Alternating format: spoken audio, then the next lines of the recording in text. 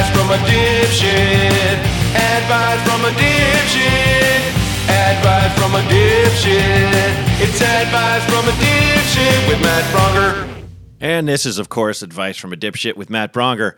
Back again. Unstoppable. We are at 1 billion downloads a week now. So thanks, everybody. And every space of inhabited Earth is listening to us. So it's great.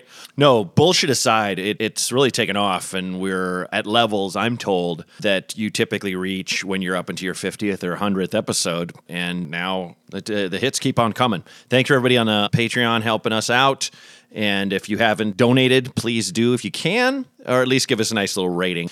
We're just trying to have some fun at the expense of people's actual problems. I'm kidding. No, we're here to help in some capacity, I think. But people find it entertaining, and thanks for all the nice messages online and everything. I'm joined today by a friend who dabbles in the dark arts. Would that be fair? No, just typical kind of read. Sorry, it's Rob Zabrecki. He's a magician friend of mine. He is Amanda's favorite magician.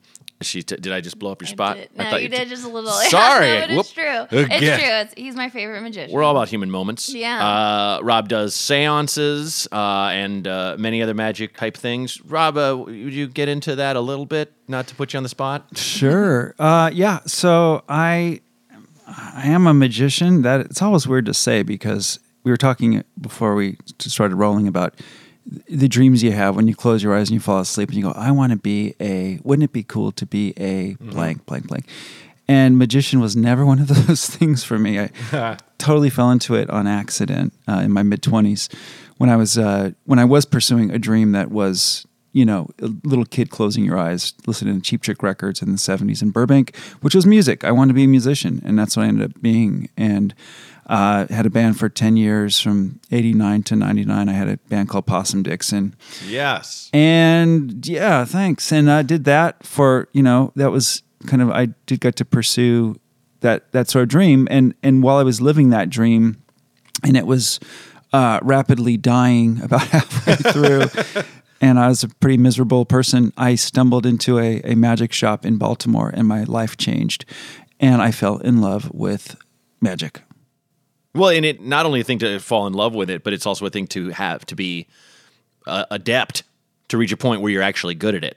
You know what I mean? Well, yeah, those are definitely two different things because there was a big old gap between resembling anything that was like good and a skilled practitioner versus somebody who went, I want to do that. Oh my God, I'm really bad at it, and and little did I know I was going to be really bad at it for like 4 years before things started to transpire because of hard work and being persistent and, having a burning desire to want to kind of see it through. I feel like you're driven by your passion, and that's the key, A, in life. And B, I think it's anything, I've said this on the show before, and I certainly did not make it up, but anything you practice gets stronger. So if all you practice is sitting around the couch drinking and complaining about your life, that will be a strong part of your life.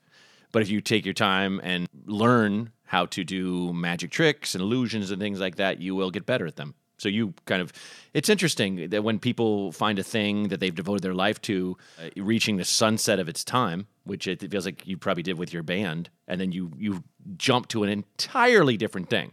Definitely performance-based, but, I love Cheap Trick, but they were never like all of a sudden, and the Eiffel Tower's gone. We did it. We did it. We truly are the Dream Police. Good one. Nice one. We're in a dream.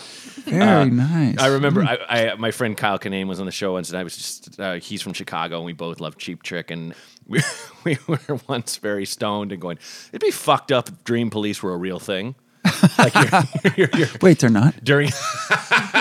They live inside of my head. Yeah, you're having a dream and they come in. No, that's a bad thing to dream about. Stop it. You're like, I can't help it. It's my dream. I feel like I've had the dream police. Though. I feel like I am my dream police. Yeah. I've stopped myself in dreams from doing things because you think it's the real world and it's not the dream world. Not to say like, I should kill this guy or anything like that, but it's generally like, something sexual or I'm going to eat a big cake or something, Just eat the cake. It's a dream. But I don't eat it because I'm policing myself in dreams. Yeah, exactly. But like, oh man, I'm in Hollywood now. I can't get fat. Seriously. I can't eat that dream. I'm a model, so Bradley Cooper can't work forever. That's all I'm going to say right now. But he's on his way out. All right. Go ahead. No, it's just A Star Is Born was such like a glorification of like how fit he is. Is it? See, Yeah. I haven't seen it, and I've heard a lot of good things, and I've heard some bad, but Well, because I'm the biggest fan of the Barbra Streisand, Chris Christopherson version of that movie. okay. Huge fan of that movie. Oh, right on. So, of course, I had to go see it, and there were just so many cuts and edits that make no sense. Like, cut to him being way too drunk, peeing on stage. Cut to him in a little Speedo swimming in a pool in a beautiful yeah.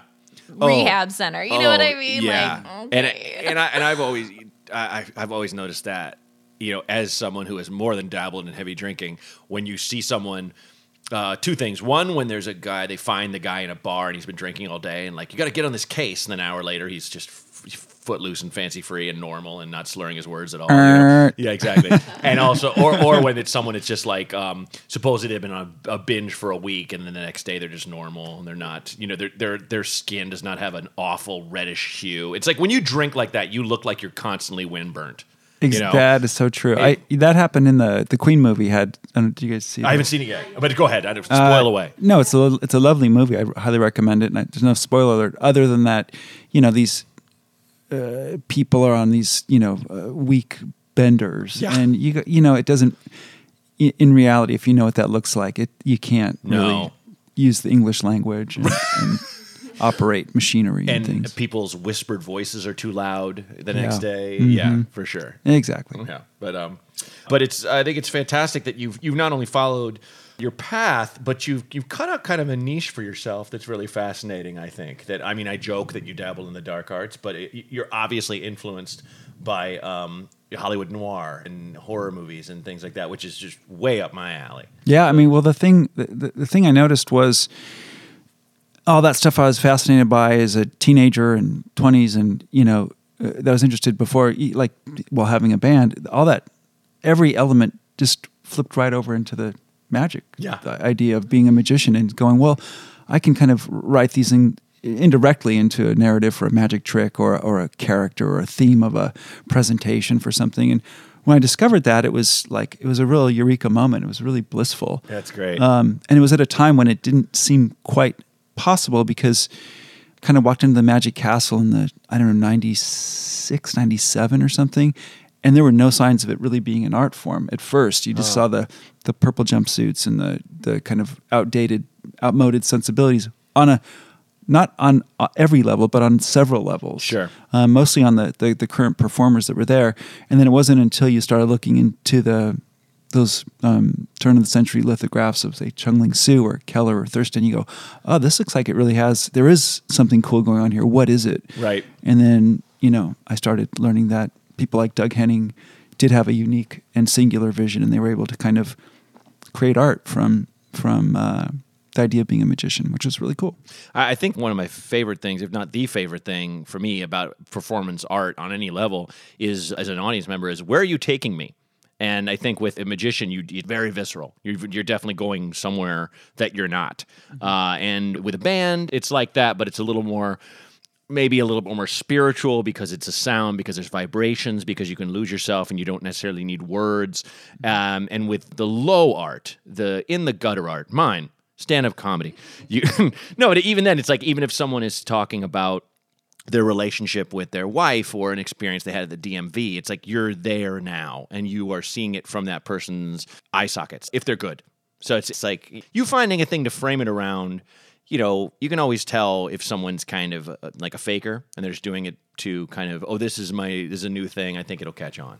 Whereas you did this from something that you love.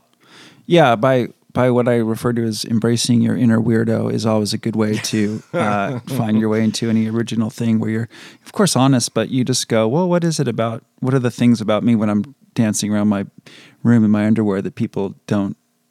They might actually get a kick out of this stuff. You know, it's like when you're having that heart to heart with somebody, you go, oh, this might actually be a seed of a stand-up piece or I don't know, screenplay or whatever. You know, sure. That's where the good stuff comes from, I guess. Yeah, absolutely. But every smart person knows that. Yeah. Well, I mean, they either, you know, I feel like a lot of us know it but ignore it too. Of course. You know? Yeah, or don't want to, or really, like what I've kind of seen, at least in magic, is people don't want to embrace, they don't really want to take those things that are really interesting about them because it's Yeah. scary. You're vulnerable, and suddenly you're really putting yourself out there in a way that you can be judged. And if if you're not completely down and comfortable with, being judged and criticized in ways that can be, hurtful or can make you feel small, then it's hard to do.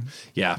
No, and it's a shame. And it's also a shame that we live in a town where sometimes when someone wants to be themselves, there are various people who are on the marketing side of things that might be like, I don't see that selling. The suits. The suits. Oh, the suits. As they're known. But and so this person gets held back, whereas, the hard and fast rule of show business is no one knows anything. I know. And you know what? I'll just touch on the idea of the glorious internet and technology as it is. Prime example, we're sitting in your living room right now having this conversation with Amanda where, I'm looking around and we're not in a studio. We have free reign to do what we want. Yes. And you can post this pretty much wherever within reason on the internet. People can access it and hopefully they will find it if they're looking for it. Yeah, sure. But it is that Wild West in a way where we can make our own content. And even if you do have the stupidest, craziest idea, you can have your own band if you're in Wichita, Kansas or Hollywood or whatever, or make your short movie on your iPhone or whatever it is. And there is, 2 people might see it. You have to, I think, be prepared for that outcome because I think, so many people, as we all know people that create content, we all think, well, I'm going to make this thing. And, you have to have these expectations of it. But I think if you have super low expectations, which I've always have had, I've been successful. Like for me, playing in my band, the whole thing was playing in this place called Al's Bar, now defunct, underground kind of rock bar that was downtown many years ago. In what's known as the Arts District now. Exactly. Third and Hewitt, which is I now did pretty walkable. comedy once there before it was gone. You did? I remember Cool. he had a ton of weapons, ton of guns under glass cases. That was in a separate area, I think. Just like to look at. Sounds kind of right. thing, like a weird collection. He had like bombs, like World War II bombs and stuff. Anyway, yes, but it was cool. For context, if people saw the Tenacious D series on HBO in the late 90s, those were shot at Al's. They were? I believe. Oh, wow. I hadn't seen those. Yep.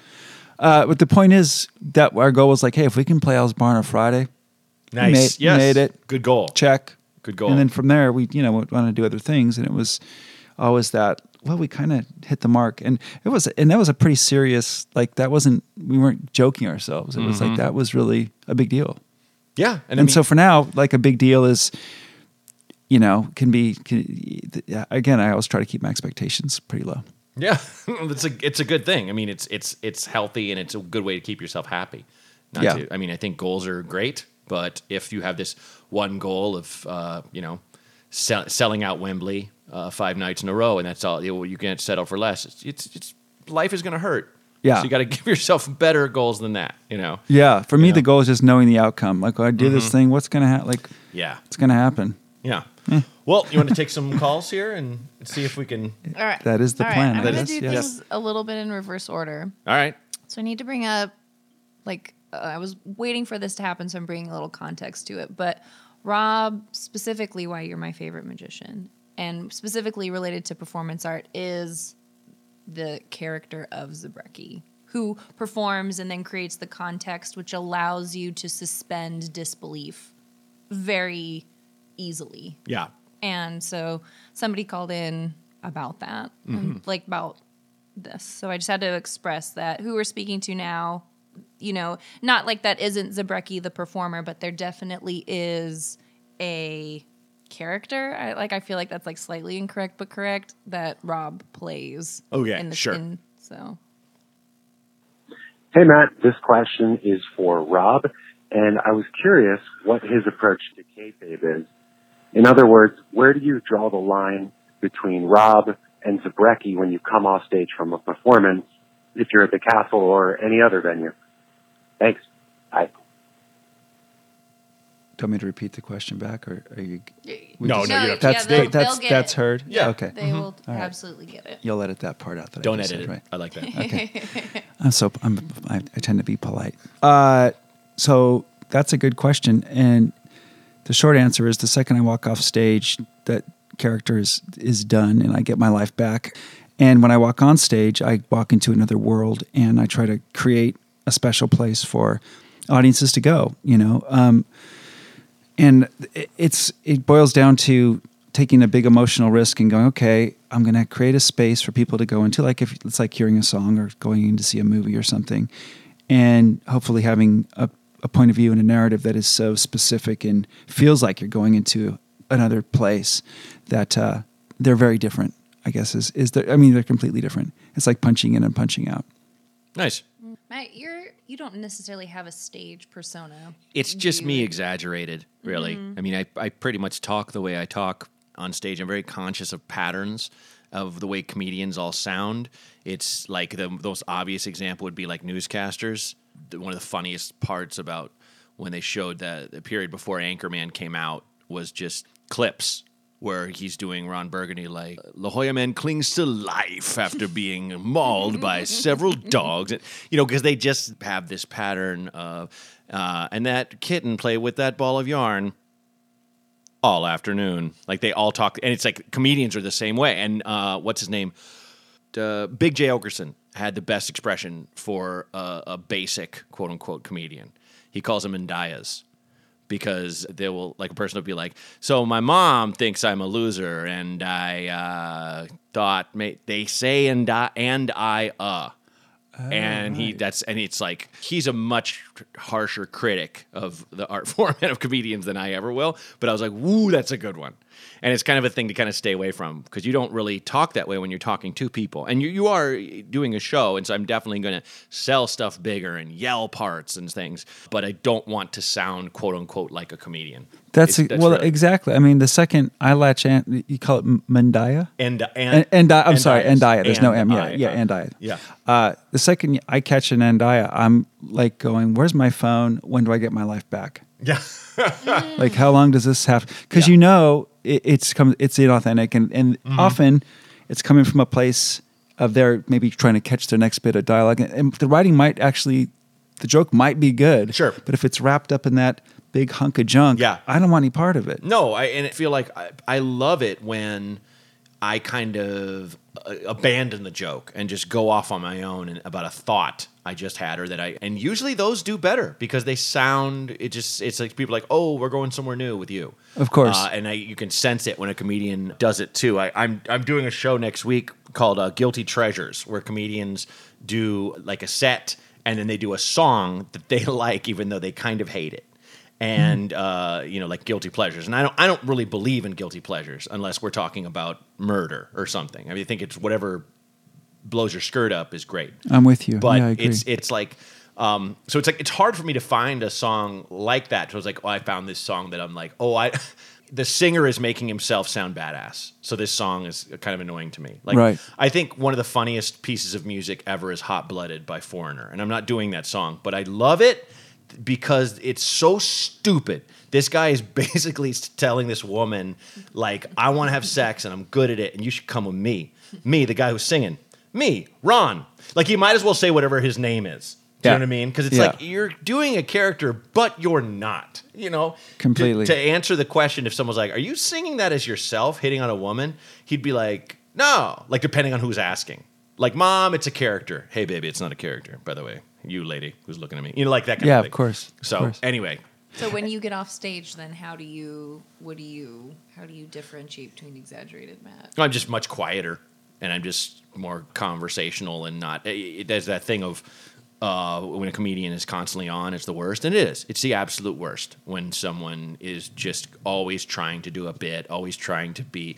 They veer away from unsincere at every turn for their own gain to try to get a laugh out of someone, and it's just annoying. It's like someone who, and I have been guilty of this earlier in my life, someone who only talks and never listens and never asks questions. And the thing, a friend of mine, my oldest friend, in fact, he was like, you just never asked me anything about my life, and it just crushed me when he said that. I was like, fuck, you're right. I've been so self-obsessed, but now I ask him all the time, and I ask everyone all the time, and it's just better. I like listening, I like hearing other people's, and also if you're a stand-up, there's no real give and take. You don't really have conversations. Like I don't do a lot of crowd work, so. Yeah, you like it so much you've kind of created a podcast for it in some ways. little bit. So you had a pretty big epiphany at some Yeah. point. Like, uh-oh, better turn that self-centered stuff off. Uh-oh. You cracked my secret. I'll go Yeah. you one better and do the guy on the stands in the Perry Mason episode who just, I did it, and I did it like this. The guy who gives away way too much shit about himself that would right. never happen. All these calls are paid actors that I've paid. I know It's that. not a Yeah, I real heard that. person. Yeah. I saw the listing. With headshots taped to the wall. Yeah, no, but of course, performers are totally self-centered people, and they're Yeah. out to work on the next bit, and it's there's something pretty sad and pathetic about that. I would say. It's I've- like I think about like, did my wife save my life? I don't know if she saved my life, but she saved my persona and saved like my sense of well-being. I always have, even if I have a crap set at the Comedy Store, or I tried some stuff that didn't work, or I was on the road on the weekend and it was, I don't really have disaster weekends, but I have ones where I just get incredibly annoyed by myself or lonely or whatever. I still can come home and go, oh, but I have roots. This is nice. I have somewhere to go that sure. has nothing to do with any of that shit. Of course. Whereas I was just a guy who had going back to an empty apartment. This one joke I can never crack, but it's I have so many of these. But it's like I always thought of myself when I was single and a comedian as those guys you see in movies that detectives just kick in the door to shake them down, and they're always like eating a TV dinner, like I didn't do shit. What are you guys doing here? Yeah, And right. you're like, we know you were there. They slap him around. He's like, all right. All I know is Vincenzo was there with a gun. Like he just starts squealing right away, because he's Yeah. just this awful little rat man. Of course. With no roots.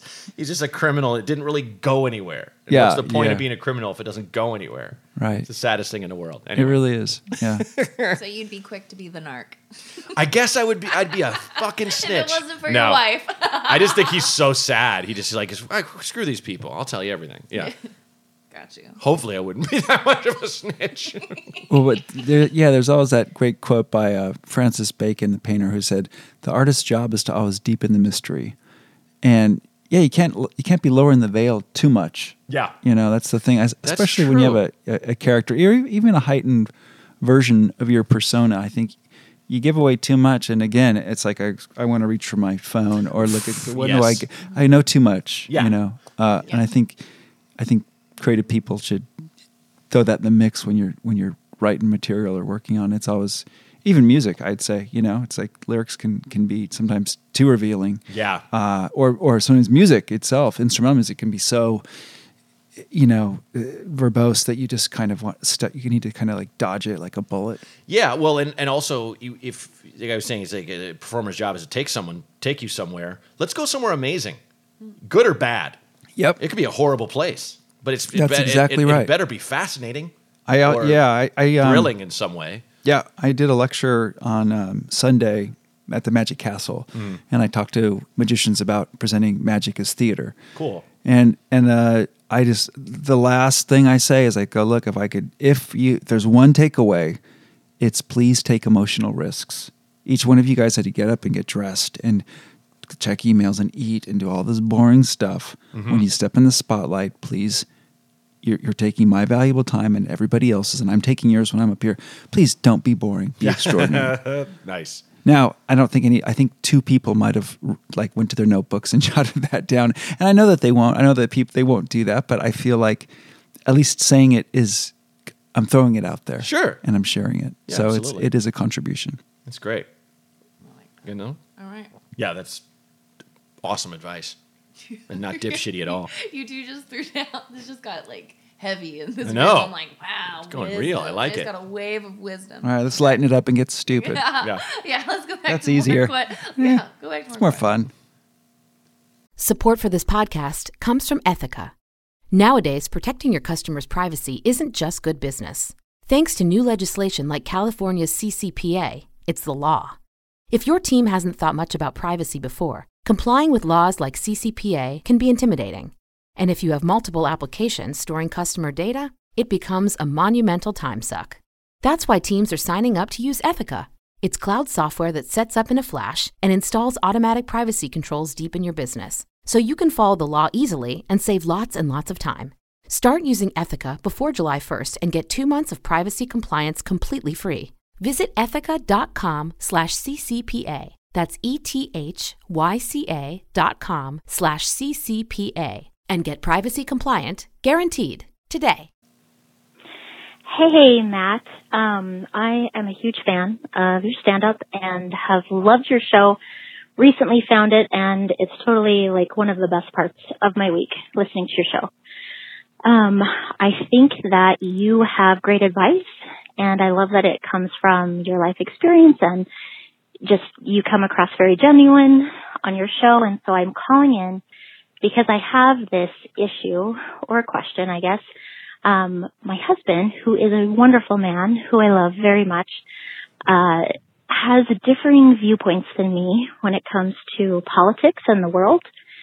So I tend to lean a little left, like yourself, which I totally am a fan also of your show, of your viewpoint. But it has recently been causing some issues in our relationship in that he is definitely more conservative. A little background is we live in the lovely conservative state of Utah, and he's also in law enforcement. So I am a little bit outnumbered here as far as, you know, being able to be heard with my viewpoint kind of leaning more towards the left. My question is, I don't know how to have a great conversation with him in a way that lets us both be able to share our viewpoints without him feeling attacked, I guess, or feeling frustrated that I feel the way that I feel.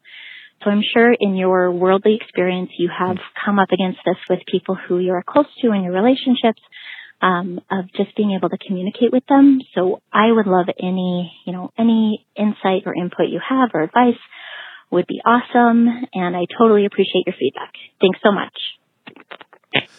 Thank you for the kind words. That's very sweet that you take some time out of your week to listen to our show and that you dig my stuff. I appreciate you saying so. And I appreciate the problem you're in, because one of my biggest, God, I won't even say pet peeves, but one of my biggest balls of rage these days is that there is a situation created by chaos sowers that we are in now where there is no dialogue and there is only you're wrong and I'm right. I won't even say both sides, on every side. And we live in this time of disinformation, and the reason why you create disinformation is to sow discord. And that's what's happened in our country and I would say civilization at large. That said, this is your husband, and this is someone you love, and he loves you. His viewpoint is definitely shaped by his occupation and where you guys live and his background and everything. And I'm certain yours is as well. I think the thing to concentrate on is that a great relationship to me is like an oasis. It is a way to get away, if need be, from the world, where the two of you can just be with each other and will not judge each other and will love each other and will hear each other.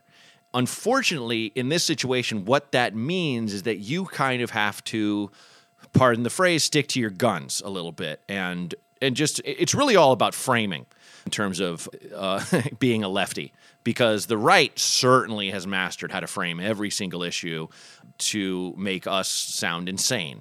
But one of the most interesting takes I ever heard when there was still a debate about, and I guess there is still a debate about whether people who are the same sex should be able to marry or not, but not in my mind, not in my world, not in my Hollywood. But when it was still up for grabs legally kind of thing back and forth, the way that I was like kind of taught to talk to someone who was on the opposite end of it is like, oh, wait, so you want the government to tell you who you can and can't marry? And that puts a person on the right to going, well, no. It's like, yes, you do, because that's what it is. It's really about not framing in terms of like, oh, trick your husband, show him he's dumb or whatever. His viewpoints are his viewpoints, and you got to respect those. And that's, they're as valid as yours. But just don't feel like you have to sacrifice how you see the world and what you believe for the sake of your marriage, because that is too often what gets foisted upon women. They have to make the sacrifice. It is up to them to step aside because there are wiser minds, and it's just like that narrative is beyond archaic and even more beyond horse shit. Women are our equals, and it's been said many times, are graders, and it's just like, as much as it sounds like a joke, I can't knock it. My wife is far more together than I am, and that's just talking about my life. I'm not using my life as a microcosm. That said, let your husband know that your viewpoints are not necessarily going to change. Sorry, for his feelings, and he should be man enough to accept that. But that's my opinion. Rob? Yeah, I mean, I think you said some really every smart and clever thing you can on that one. I guess the thing I would add is just maybe map out what that conversation might be like. And if you listen to the earlier part of this conversation, we're talking about knowing what the outcome is of things, and kind of prepare yourself for what that might, what kind of responses he might get, and how you would respond to that. Always, of course, done in the most calm and relaxed fashion. I think that's probably how I would approach that.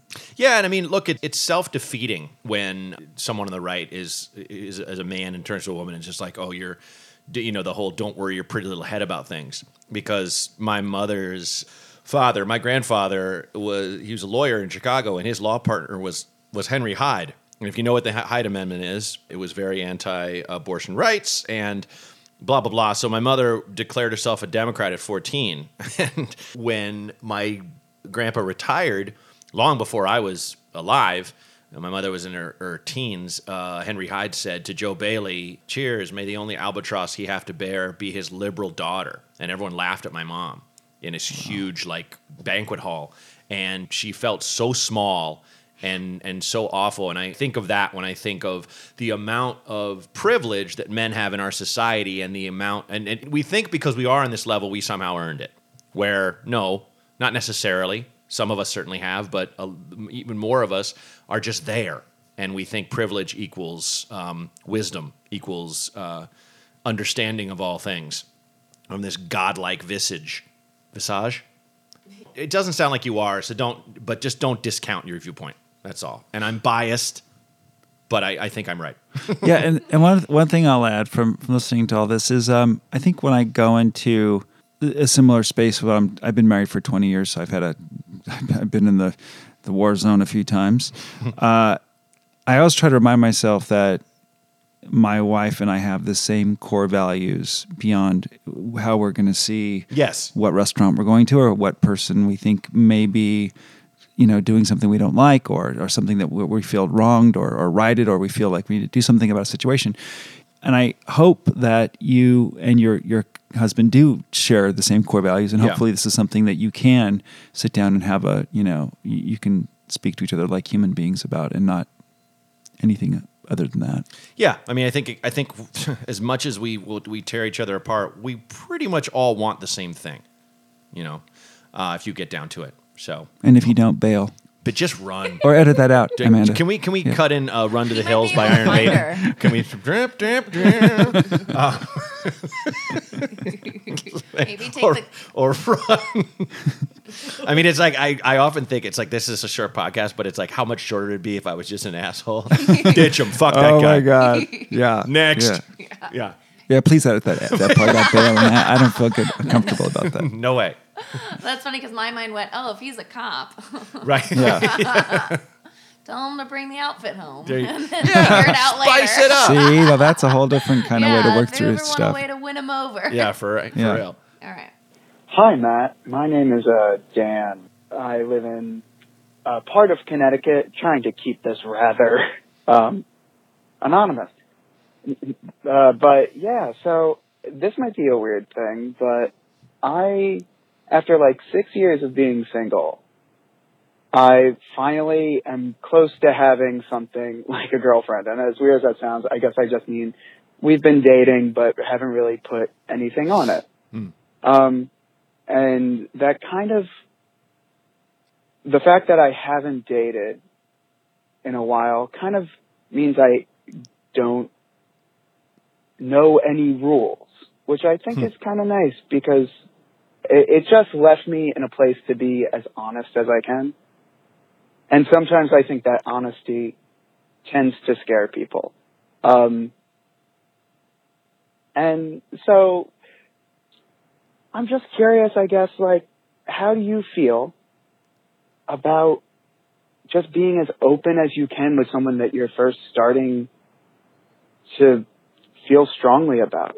I told her the other night that, not that I love her, don't freak out, I'm not that idiot, but like, that the last couple of weeks I've been seeing her, I felt really happy, and that I just really appreciate her being around me. And I don't think that threw her off, but I think she's played the game a little bit more, if that makes any sense. Yeah. There are so many more questions I want to ask you, but I guess it's just really, how do I not fuck this up?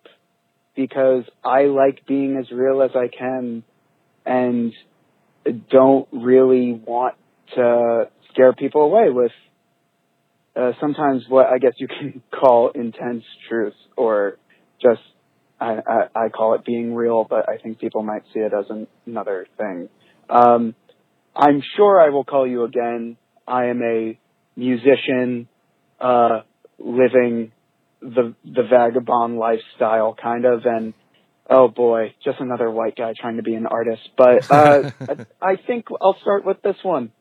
Love what you do, and your voicemail message box is awesome.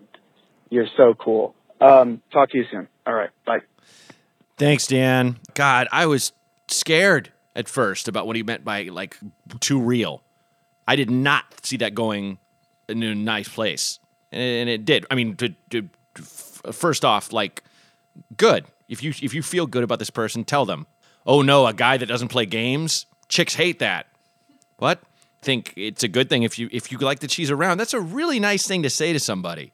And way, way, way less risky than the I love you. Nothing's wrong with I love you, unless it's too soon, obviously. I like that you're around is a sweet thing that I think more of us should say to more of us. That's a really nice thing to say. That's really awesome. And it sounds like you got a good thing going, and I don't think that'll mess it up. I mean, you know, maybe she's a little more guarded than you are, and you don't want to be that guy who is the puppy dog in the situation. So I understand that. But God, like, I literally thought it was like, she has a really strong pubic bone and it hurts the base of my penis, which is something I went through years and years ago, where it's like I'm dating somebody, I'm just like, I like her, but Jesus Christ. It's just she had a really strong, prominent front pubic bone. And when she was on top of me, it would just dig right into my abdomen and it hurt. And yeah, I'm sharing something that's way too fucking real, but that's what this show is. It doesn't matter. So this person will never know who I'm talking about. So whatever. But like, I thought we were going there. Was this thing where it's like, should I just tell her? And I never told this woman this. Never. You know, but it's not too late. If we got let me call her right now. Can we bring that up? Bring up the phone. Give her first and last name. No, but I thought we were going somewhere like that, where you were going to share something that would definitely hurt the person. Truth is dangerous. Truth can be very, very painful if it's introduced in its raw form without caution. But the kind of truth you're talking, I think, is nice. What do you think, Rob? Well, you said early on that you had in the past you had issues with being too honest and it affecting the outcome of your relationships. So I'd maybe make a little list of what those things you said were, because since it's also subjective, I don't know exactly the things that you're saying, and of course every relationship is so different, and each combo of each couple is so different. But if there was a pattern of things you were saying that was like getting you nixed from the relationship, maybe hold back on that stuff. Again, not knowing, I feel like I've got like one piece of the puzzle for you, but I totally agree with what Matt said. Like, when just saying something lovely to somebody that's not, I love you, I want to spend the rest of my life with you, but just like, hey, you know what? It's so nice just to sit and have this second with you. And yeah. I love that you're here. Those are things, like, if someone's not into that, then that's a red flag right there. I really like having you around. The fuck, are you a weirdo? I know. What? But they're out there. There are. Going back to Rob's earlier advice, bail. Right. Bail. Get out. Just cut and paste that. Get out. You're gonna get hurt, man. So run away. Yeah. I just think that's such a nice thing to say to someone, to a friend or a family member or something. Just like, anytime you're with someone, you're like, ugh, this feels like a break. This feels like a break from the bullshit. know, me and you hanging out right now. This is nice. That is the most valuable thing on this earth. Someone you can stand. Jesus. That's the best. Yeah, there was about, I don't know, maybe 10 years ago, a band called The Books put out a record called The Way Out. And if you don't know The Books or that record, it's really good. Okay. And one of the tracks, it's deep into the record, but they the record's inspired by self-help tapes they found at thrift stores that they cut and pasted little bits and pieces of and threw into. That's genius. A lot of their music is very cut and pasty, and it's lovely. It's really good. But on one, they found some answering machine tape where a man was talking to this a woman that he had spent some time with, and it's just it was such a peek into the world where the guy said something like, last night, sitting and laying next to you was just really nice. It was just really nice. Beep. And you just kind of like your heartstrings are all pulled at the same time, and you go, that is like such a nice little thing. And I kind of felt the same way when you were confessing that the thing that Matt and I both thought was the pelvic bone, yeah, but turned out to be like, you thought it was that too? Yeah, well, I thought he was going there. We both saw it coming. Yeah, sure. But it turned out to be this sweet, and sort of kind, generous thing to throw, because that's really honest to say stuff like that, and of course it's also very vulnerable. So I don't know, that stuff always touches me, and I think that hopefully the person will be touched by it. Yeah, I mean, you don't have to make it a thing. You don't have to make it a look. I have to tell you this and grasp both her hands in the middle of a bridge in France or something. Like, you don't have to. You can just casually mention it, and even if you want to do it like a cool guy. Look, not for nothing, but it's pretty fucking rad when you're around. Just saying, and then roar off on your motorcycle. Don't even listen to what she has to say, and they're like, "That's right, fuck," because eventually she's gonna know. Yeah. Your honesty, you're not going to be able to hide that. People can't. No, we are who we are. We are who we are, and it's good. It's good to start by not playing games. Exactly. Yes. Yeah. I mean, I would say it is really annoying if someone is just like, just so you know, I'm in this till the end, and you're like, this is our first date. What do you? And the end is now. That's good to know. You don't have to hang in there too long because I'm getting the check. Yeah. Yeah. I don't think Dan has any problems really, but because we don't have all the information and people don't really give a lot of information when they call in. I've had people call in and go, should I change my job to another job? Like, what? What's your job? Yeah. But I do like the idea. My therapist gives me these exercises sometimes that I more often do not do than I do. And sometimes a lot of them is just making lists. And I think that list you suggested Dan do is a great idea to just write stuff out. Have you been seeing Sharon? In what capacity? The therapist? Oh, no, I was just kidding. I was making a joke. No. I was making it. Yeah, Sharon. How did Bale. you nail the name of my mistress? No. And your therapist. My therapist's name is Alan. We have a completely platonic relationship. So boring. Even though I know. Move on. I know. But it is. Can't even have an affair with my therapist. Fucking boring ass straight dude. Talking about me. Okay. Final question. For all the marbles. Okay. So, in the last 34 years, am I the only person who has noticed the similarity between the Scorpions' I'm Leaving You and Michael Jackson's Beat It? Or am I just the only person still listening to the Scorpions? All right. That's all. That's my only question. Thanks. I love it. I've never heard I'm Leaving You. So I can't answer this question. Rob, have you heard it? If I have, it didn't evoke any Michael Jackson Beat It. So I think the only fair way to answer that is to listen to both the songs and then make an evaluation. We can't. But then we have to Google. We can't Google things. We can't. So we maybe can't. it is just you, and maybe it isn't just you. But it's like I feel like there is insight I can give to this because. Even though I don't know a ton of, I was a big fan of Rock You Like a Hurricane when I was a kid. I feel like it's catchy, and the Scorpions is real good. What you call cock rock, just dumb guy rock. Mm-hmm. They have so many songs about their dicks. from what I understand. But like they, it's so dumb. And I love the Scorpions because their English was never great, and they would be in concert. Like, we are the Scorpions. We like to rock. It's like, okay, good. I hope you're here to rock.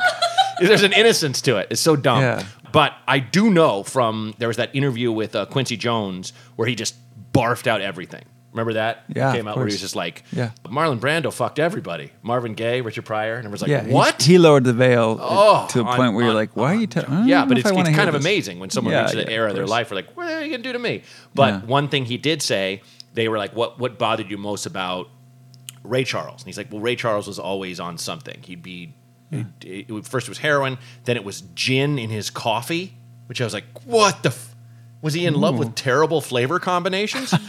But then he was like, what about Michael Jackson? He was like, he was a thief. He would steal people's shit. He named Billie Jean is evidently ripped off from a Donna Summers song. And he said something else, a couple other things. He would just take people's whole tracks or whatever and just change them a little bit, like they do with like jingles, you know, or like a show where they're playing like what is obviously supposed to be Super Freak, but they'll change the bass line a little bit kind of thing. Yeah. So there is a real good chance, caller, that because Michael Jackson was an absorber, he would go and hang out at Studio 54 and listen to every single song and memorize it. He could watch a dance routine and just copy it exactly. He could watch like who are those? He danced with those guys, the twin tap dancers. Damn it, what were their names?